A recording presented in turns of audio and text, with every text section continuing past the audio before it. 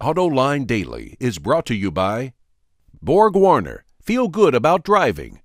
Bridgestone, your journey, our passion. Dow Automotive Systems, improving durability and increasing design flexibility with Betamate structural adhesives at dowbetamate.com. And by the 2013 Hyundai Sonata. Learn more at HyundaiSonata.com. Welcome to AutoLine Daily. Later on in the show, we'll be asking you about this week's poll. But before we get to that, let's cover the news. In a move that caught most industry observers by surprise, General Motors hired away the top marketing executive from Volkswagen of America. Tim Mahoney will run all of GM's global marketing operations, as well as serve as Chief Marketing Officer for Chevrolet on a global basis. He will report to Alan Beatty, who's the interim Global Chief Marketing Officer at GM. AutoLine viewers will remember that I interviewed Tim Mahoney during our live webcast of the LA Auto Show when he was still at VW. Prior to that, he also worked at Porsche and at Subaru.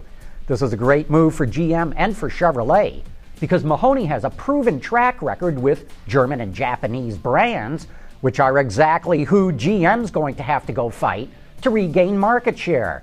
VW's been on a tear in the American market lately, and I've got to believe that GM hopes Mahoney can replicate that momentum at Chevrolet. The U.S. Treasury Department is selling off its remaining shares in General Motors. So far, it sold at least 5.4 million shares and netted over $156 million in January. And one of the people who bought that stock was GM CEO Dan Akerson. He purchased 25,000 shares for just over $660,000, which brings his total GM stock ownership to nearly 300,000 shares. Akerson also wants a raise, a 20% raise to $11 million. The Detroit News reports that the company's looking to pay its top 25 executives $82 million in 2013. But GM must get approval from the Treasury Department since the government still controls a stake in the company. The Nismo brand, which was founded in 1984, has been well known in the world of motorsports for its styling, handling, and performance. Now the company is moving into a new era as it becomes Nissan's exclusive performance and motorsports brand. Nismo will create a range of affordable performance models from small cars to sports cars. First comes the Juke Nismo, which will come to the U.S. in the spring. Second will be a revised 370Z Nismo for this summer. And then Nissan's flagship sports car, the GTR. Production will begin at Nismo's new headquarters and development center in Yokohama, Japan. Volkswagen's been in the news over the last few days with the announcement of new hybrid drive vehicles like the XL1 and the Up Hybrid. So why not add another to the list? Well, that's exactly what the German automaker has done. It announced a plug-in hybrid version of the Golf that will share the same powertrain as the Audi A3 e-tron. A 1.4-liter turbo gas engine and a 101 horsepower electric motor are mated to a 6-speed automatic. While no pictures have been released yet, we'll get to see it next week at the Geneva Motor Show. Okay, it's time for this week's poll. With all the diesels that are coming into the U.S. this year, we were wondering, will they eventually become more popular than hybrids? So that's this week's question. By 2020, which powertrain do you expect to sell better in the U.S.? Diesels or hybrids? And we mean strong hybrids, like the Toyota Prius. Not a weak hybrid that just adds a little bit of electric boost, like the Chevrolet Malibu Eco. To vote, just visit Autoline.tv and click the link under today's show notes. And you can also get your friends and family to participate by sending them the link below the poll as well. Last year, General Motors was rated as the largest car company in the world. This year, it's fallen to third place. In fact, I'll show you how the top car companies stack up against each other right after this. Why? Because plants need water to grow. Because baseball's played in the summer. Oxygen and hydrogen. Because I forgot to get a receipt. Why? Why not? Why? Why don't you go ask your dad? Do Sonata drivers know something you don't? The Sonata from Hyundai. There's a lot of jockeying amongst the biggest car companies in the world. They all want to get bigger in the belief that this will give them the economy of scale they need to have the lowest costs and the highest profits. So how do they stack up against each other? Let's take a look.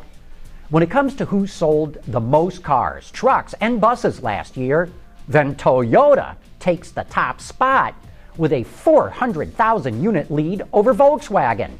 What makes Toyota's performance all the more impressive is that all Japanese automakers suffered lower sales in China last year when consumers boycotted their cars because of a dispute between China and Japan over some islands. VW motored past GM to take the second spot, and then there's a big drop-off to Nissan Renault. And then look at this. Hyundai Kia have now surpassed the Ford Motor Company in global sales, as well as Fiat Chrysler and Honda. Another way to rank the car companies is by the amount of revenue or money that they take in. And guess what? Toyota is still at the top of the list, or at least it likely will be. Japanese automakers operate on a fiscal year that concludes at the end of March, so this revenue number is what Toyota says it will hit. But in my experience, when Toyota says it's going to hit a number, it hits it. So I'll take them at their word. VW is in second place, but looky here, Nissan Renault pulled in more money than General Motors. Now that is quite unexpected. Then come Ford, Honda, and Fiat. Amazingly, the Hyundai Group is way behind the other big companies. Presumably, Hyundai does not pull in as much money because it sells so many lower-priced cars, especially in Asia. And if we rank the automakers by their net profit, then once again, Toyota is at the top of the list with more than $10 billion dropping to the bottom line. Then there's a big drop-off to VW and Hyundai Kia, but the Hyundai numbers are extremely impressive considering how small its revenue number is. Hyundai has the highest corporate profit margins of all the major companies, and by a wide margin. Ford is solidly ahead of GM, and Honda is hot on GM's heels, and Fiat trails the rest mainly because of its problems in Europe.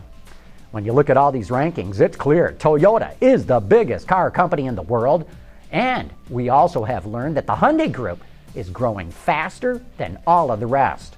I got all this information out of each company's financial earnings, press releases, and media reports. I made certain assumptions on currency exchanges when these were not provided by the companies. I also adjusted the Japanese numbers to account for their different fiscal year. So when the Japanese post their final figures, these numbers could change a little bit, but I don't think they'll change any of these rankings. And I hope you find these rankings as interesting as I do, because there's some real surprises here. Anyway, that brings us to the end of today's report. Thanks for watching. We'll see you tomorrow.